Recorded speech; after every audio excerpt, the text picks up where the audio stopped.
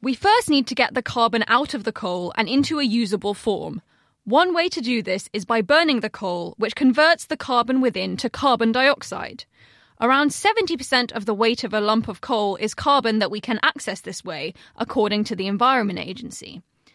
So, if you take a lump of coal destined for the fireplace that weighs around 20 grams, 14 grams of that weight is carbon atoms. This means that if we completely burned the lump of coal and captured all of the carbon dioxide emitted, it would contain 14 grams of carbon that we could potentially use to make a diamond. Scientists have managed to grow diamonds in a lab using a mixture of carbon dioxide gas and hydrogen, along with some very high temperatures, via a process known as chemical vapor deposition. This process allows deposition of carbon atoms on the surface of a very small existing diamond, increasing its size.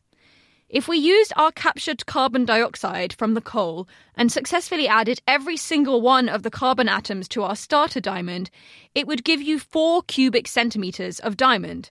That's just over 3/4 of a teaspoon. And that would be about a 70-carat diamond. Unfortunately, this all assumes 100% efficiency at all stages, which is pretty far from reality. So capturing the carbon dioxide from your fire probably isn't the future of diamond mining.